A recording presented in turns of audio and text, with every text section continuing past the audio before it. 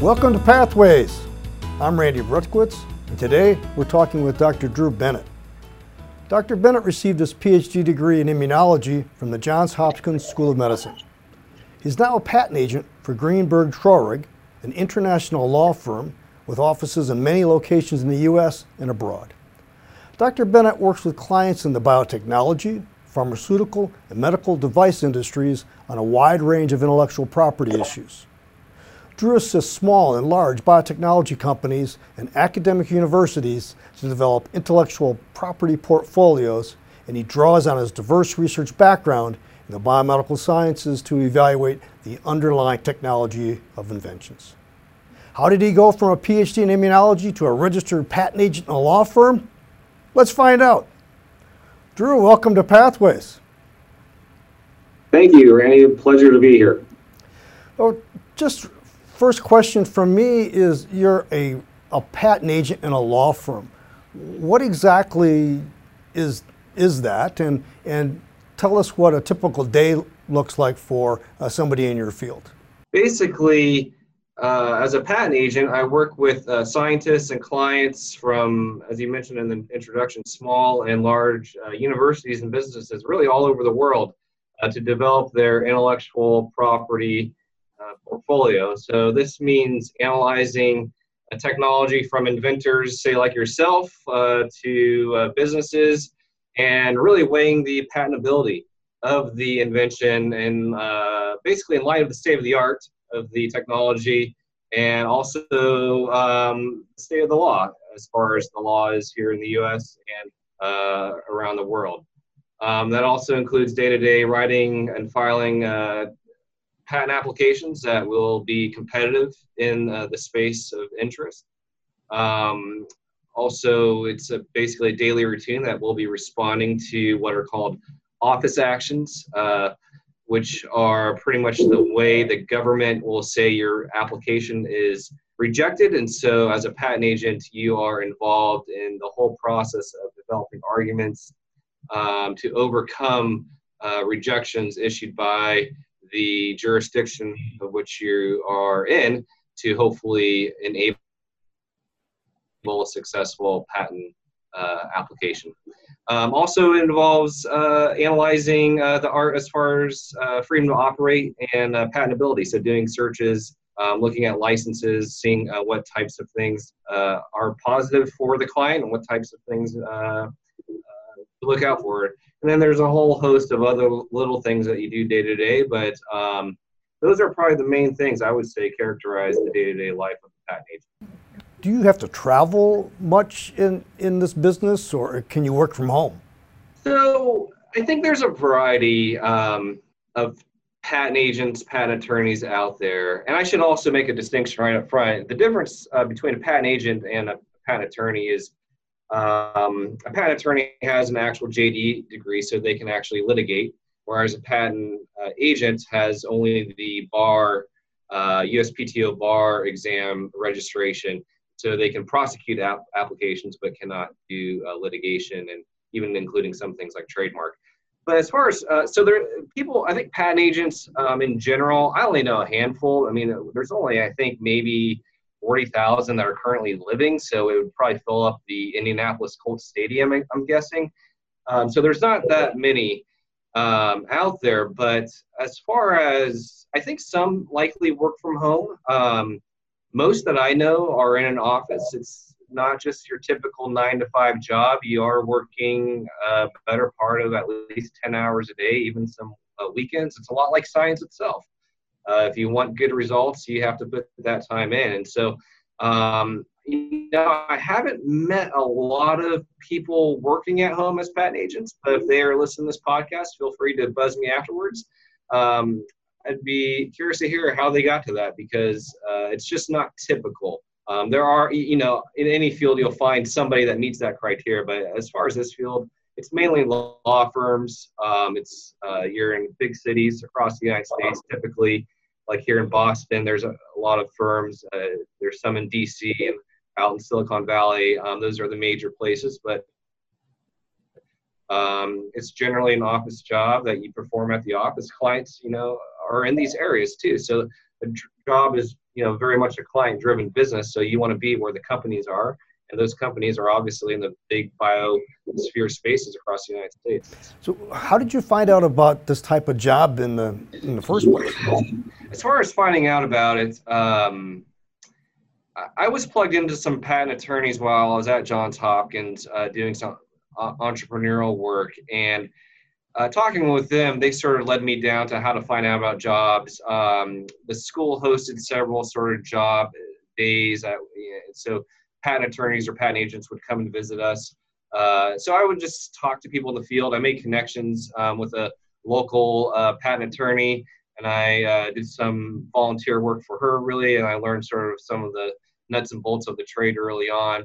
And so it's just really talking with people, making relationships as you do in any field, and just being active and being persistent and pursuing certain relationships that turn out to be very fruitful. When you start as a graduate student, when you went to Hopkins for your doctoral program, what was your original career goal? At the time, we were supposed to answer that question by saying we really wanted to go into academic research.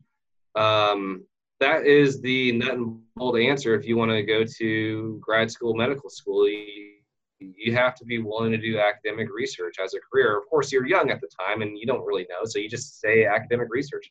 I guess that's what I envisioned was academic research per se, but I've had other experiences in life, I would say, that sort of were speaking to me at the same time, saying, hey, if I found something other than science as an academic researcher, maybe I would at least consider it. And just by gaining a lot of experience in school, kind of one path led me to the next. I think academic research was the big goal, and it's not something I've abandoned completely, but just simply, I guess, when you're in a law firm, it still is kind of like you're doing a lot of research type of stuff. It's just a little bit different because you're not under the pressures of grants and things like that. But it was really kind of the whole postdoc route, and then a professorship and whatever it would lead to. So what I'd like to ask my guests on Pathway is, when were you bitten by the science bug? Really bitten by the science bug when I was a junior in high school. And my science professor, who unfortunately is not living today, said I should not even touch science, because at the time I was a basketball player and I just wanted to play basketball, and the biology course was just, one of the many ways to getting in. But he made an impression on me, and he told me really the way to be successful in science, which stuck with me, was to pay attention to the details. And he encouraged me. I wasn't a good experiment person. I wasn't really good at lab notebooks. But when I went to college, because of what he had told me, I became decent, I would say. And, after college, gaining some more experience, I'm not here to tout my hands as far as experiments go, but his words as far as paying attention to details and being really critical of everything that you see in experiment, that's what really helped me out. And just enjoying science. The more I learned the details, the more I really enjoyed it. And I was just fascinated by the details really in college. And it was really, I studied both ancient languages and biology in college. And I knew ancient languages wasn't really going to pay my electric bill after school. So I stuck out biology, and then Johns Hopkins gave me more opportunities to pursue it, and it just really stuck with me. And I really just thoroughly enjoyed it. I had a lot of satisfaction really just out of the experimentation process and thinking analytically as scientists are trained to do.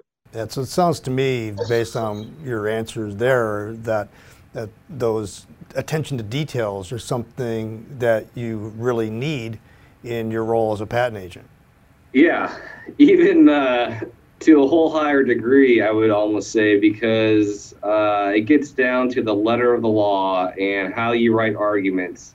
It is quite a sophisticated field, and you have to know not only the devil of the details in the science, but the devil of the details in the law. And you have attorneys, patent agents are very detail-oriented people, because it's a very sophisticated art of responding to office action rejections and even just drafting applications. When you see an application, for example, a common person off the street would think it's something maybe from 1,800 years ago, the way it's written in certain language and certain style. You're like, how is this being done in 2017?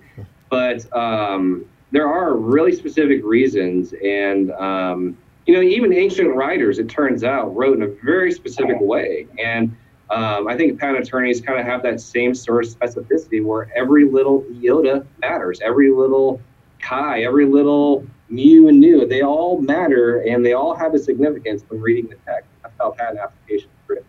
Very detailed. Science papers are included in that. We obviously analyze a lot of science papers, but when you're incorporating both the law and science, it's a bit higher of a detailed process. Is anybody in your family a scientist, or are you the first one? I'm the only one. I do have several kids, and I think one wants to be a paleontologist. So as far as my parents, my older siblings, things like that, no, I'm the only one. But the younger side of me, they definitely are very much interested in the sciences, the biomedical sciences, and really, yeah, they're on the discovery path. I think, just when you discover something in science, it is really one of the most beautiful things. And eliciting that joy of imagination in young kids is super exciting. And to be able to have some small kids now is a lot of fun, and getting them excited about science and teaching them, the basic ideas of controls and DNA. And we have songs about DNA. I mean, it's just crazy, how much kids eat that stuff up. Shows how old I am. Singing songs about DNA, that's pretty good. You told us about your high school science teacher who really made a great impression on you in terms of sending you down the road of science and being a scientist.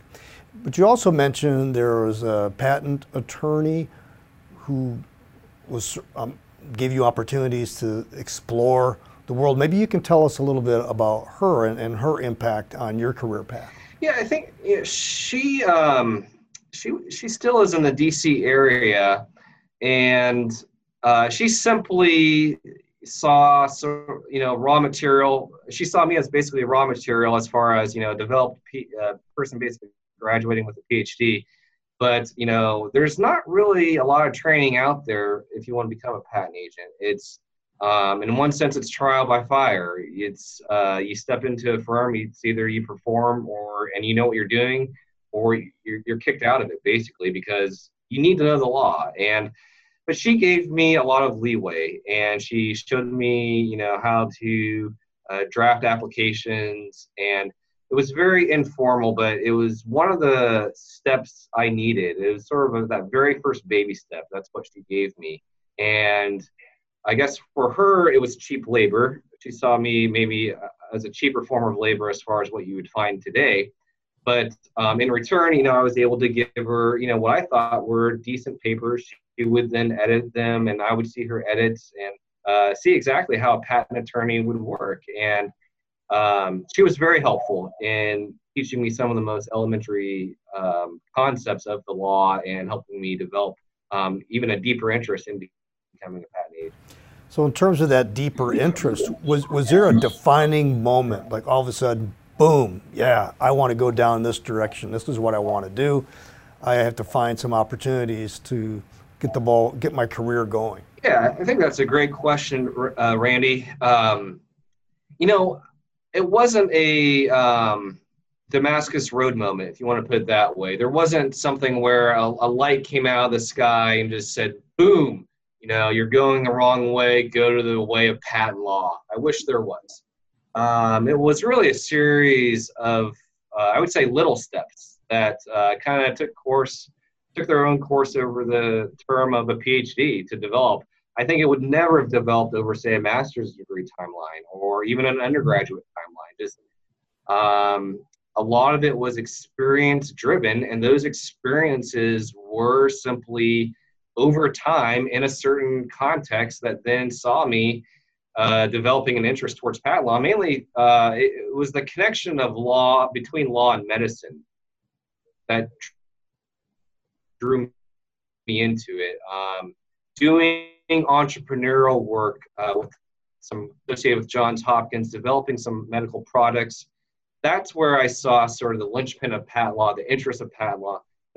then it was a few steps before that that sort of just got me into being a law. I mean, we all know what the culture thinks of lawyers. It's what I was taught to think. But when I started first looking at some legal tools, that then opened me up to what law actually is. And then I thought, how do I apply that to medicine?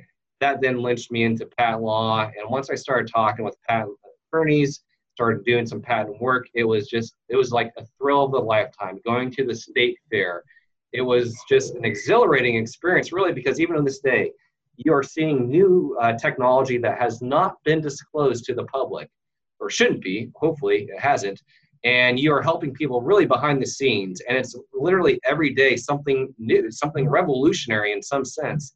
And it's that type of excitement that it drives any sort of person in the field, because it's exciting, it's new, and it's you're seeing the wheels of medicine turn before the public actually sees it. So could you tell me a little bit about some of the work that you did in Baltimore, where the CARE, the Care Community Association? Because when we were talking last week, you mentioned your interest in nonprofits that really kind of helped you along the line.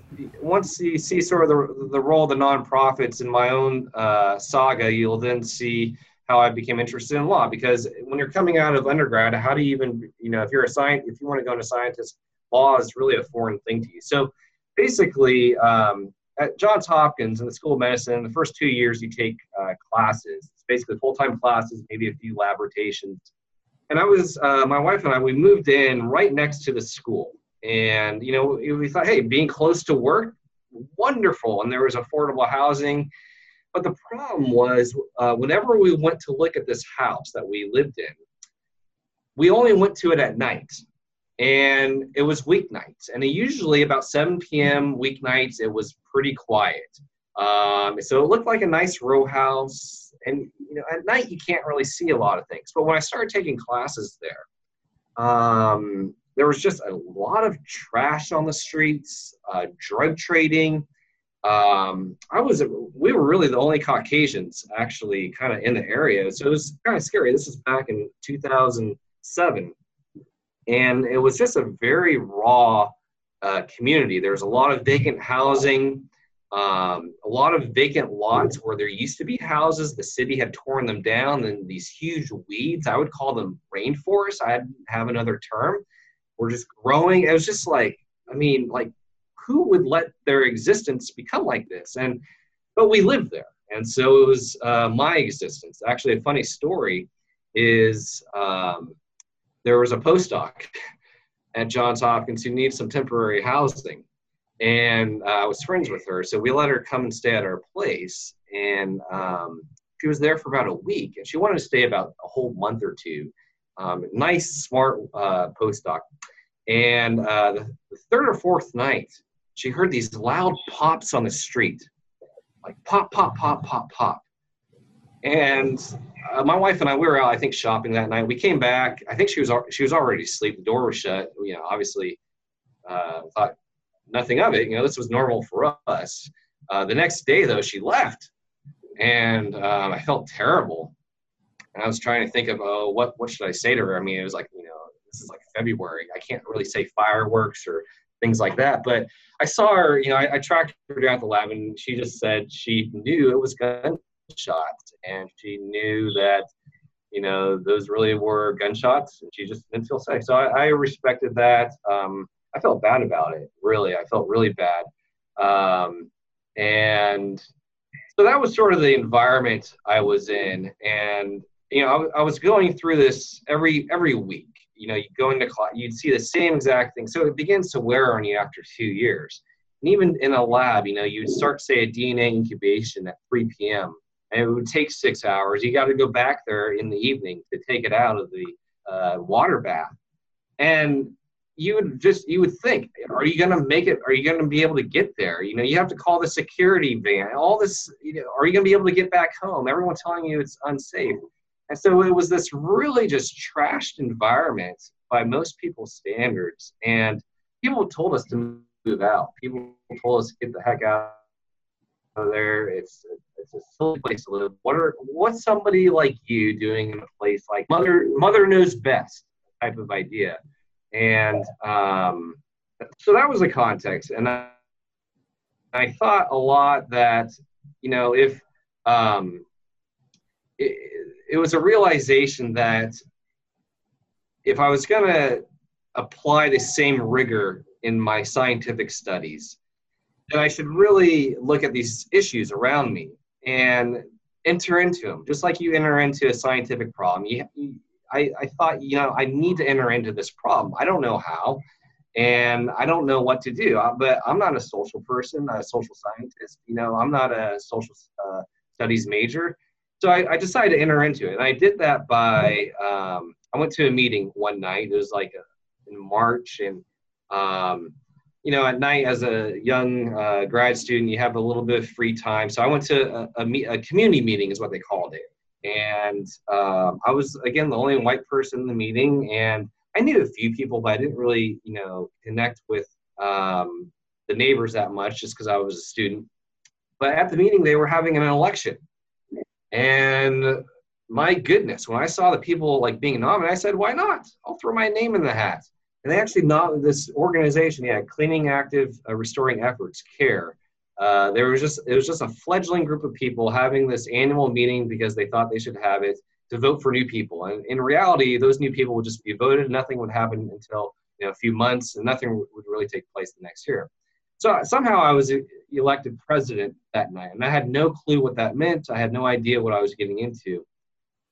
But long story short, we started thinking about, and this is after, the major examinations were done at Johns Hopkins. So we started thinking about, really, how do you clean up this area?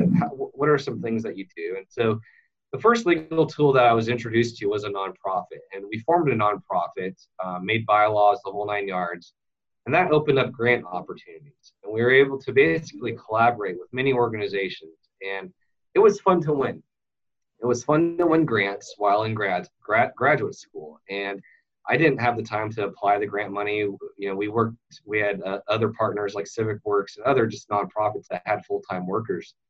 But I had fun winning grants, and we won a lot of grants. And that's really the way we had overcome a lot of the vacancy in the area, even the trash and just the housing conditions significantly improved over the course of about 5, 6, 7 years. One of the highlights, even to this days, I still look at crime maps of the area, and you can see you can draw a circle of this area in East Baltimore. And even to this day, you'll see very little crime happening. And it's because of all the volunteers that stepped in to apply really a legal standard into the community. And we also developed what were called community benefit agreements. And so these were contracts between developers and the community where the developers were hired or contracted to donate money to provide jobs for the workers. And so all these small legal tools. And so the question I was asking even during that time was, well, how do I apply the law to medicine? And so it was while we were in this revitalization group that I was working hard in the lab thinking, it was fun winning grants, but how do I get the law into medicine? And that's where patent law really started popping up. And I saw the power of the law in this community. I saw the power of the law to really transform a community. And it was an amazing experience for me. And we did this with the people living there, not with bringing in a whole host of new things or new people. I mean, it was a grassroots effort. And so when I saw the law applied in that context, and then I started getting involved with the entrepreneurial group at Johns Hopkins, I saw how patent law really could be this really winning time for me. And it's really, patent law really has been that, because you win. You know your wins and you know your losses. And the clients get happy with that. So that's kind of like the main sort of overview, I guess, how I got even interested in the law, and then how the law sort of transformed me into going down the career path that I am today. If somebody, let's say a PhD student or a postdoc who's listening in to your podcast and wants to know, gee, what could I do to learn more about patent agent careers, what would you tell them? To learn more about the career itself, there's various things you could say. Hey, go read this, go read that. Relationships with people in the field. A lot of people, there's kind of, there's the batch that says they're too busy to talk to you. So if you just do cold calls, that's going to be a hard way to go. But if you connect with people that are really kind of at that next step above you, they generally are willing to, spend a couple phone calls with you or meet with you for coffee. But if you're serious about entering this field, you should really look at the USPTO's website and the MPP bar exam. And you should look at, is this really the type of thing you want to be reading and doing daily? It comes off as really arcane to a lot of people, so it's a big turnoff. But that's where you need to read it and then actually talk to somebody about it. And you need to talk to someone who wants to invest really in you, just like this person outside of DC invested in me. You need to find people that will invest in you, not a lot, but just a little bit to give you some opportunity to look at some draft writing and look at really how the job is done, so that you have a very solid picture that this is worth the sacrifice that you're going to put into it. So is there a professional organization for patent agents? I wouldn't qualify them as professional. There's a lot of patent organizations out there, or you'd say groups. It's not a union of people, but there's definitely websites out there. So Patently Low, if you look at that, Google that, and even after the podcast, people can contact me. I can refer to other sites. There's generic websites that will basically explain what a patent agent, patent attorney does. But you should really talk to somebody, because they will tell you sort of the details that are behind the veil. There's definitely, in every field, there's a veil. There's the speaker on front of the stage, but you need to look at what's behind that, because those are that's where the iron is. And I have found in general, most patent attorneys and patent agents out there are willing to help people. Some aren't, but you'll find that out pretty fast. So last question, Drew, is there a question that I didn't ask that you think I should have asked? I think the best way to sort of navigate your career path is to do what we sort of alluded to in this podcast, but that's to start volunteering or start exposing yourself to experiences that are going to then connect you to people actually doing that on a daily basis. And if you're thinking, patent law is not really a jump. It's the same thing as what most scientists and postdocs are doing. You're reading papers daily. You're just not doing the experiment. So it's sort of my view, it's a pretty good way to earn a living, because you're still on the edge of the science. You're really on the tipping stone of it. But then you have the law to deal with. And you need to really see if you want to understand the law and understand the facts of the law and apply that to science. So you have to be able to write well. Patent writing is its own sort of form. You have to ultimately be a closer. There's a closing pitcher in baseball. You have to be that person if you want to be in patent law. You have to seal it up. And if you aren't able to seal deals, if you aren't able to, say, write grants and win grants, this is not going to be something for you. You have to be able to seal it and win it. And you have to be doing that at a very consistent level, at a very quick demand too. So it's not, there are definitely skills that can be acquired, even if it's someone who is simply sitting in the class right now. But you have to be dedicated, and you have to be willing to just dive in and get at this stuff, just as you would to any experiment. It's the same, dive in, working hard daily, even on the weekends, for better or for worse, to learn the traits of this labor. I'd like to thank my guest, Dr. Drew Bennett, for sharing his story of the steps he took, beginning with an interest in serving a low-income community, while earning a PhD in immunology, to ultimately become a patent agent for an international law firm. I also thank all of you for joining us on this podcast today. Remember, you can find us on the Indiana University School of Medicine's website, SoundCloud, and in iTunes under IUSM Pathways. Also, in addition to the audio from our broadcast, for some of our interviews, we've captured the video as well. Join us next time on Pathways as we explore the career path of another professional who holds a PhD in the sciences, which landed them in their current and very exciting non-academic position. I'm Randy Brutkowitz. The theme music for Pathways, Supernova, was composed by Aaron Brutkowitz. Pathways is a production of the Indiana University School of Medicine.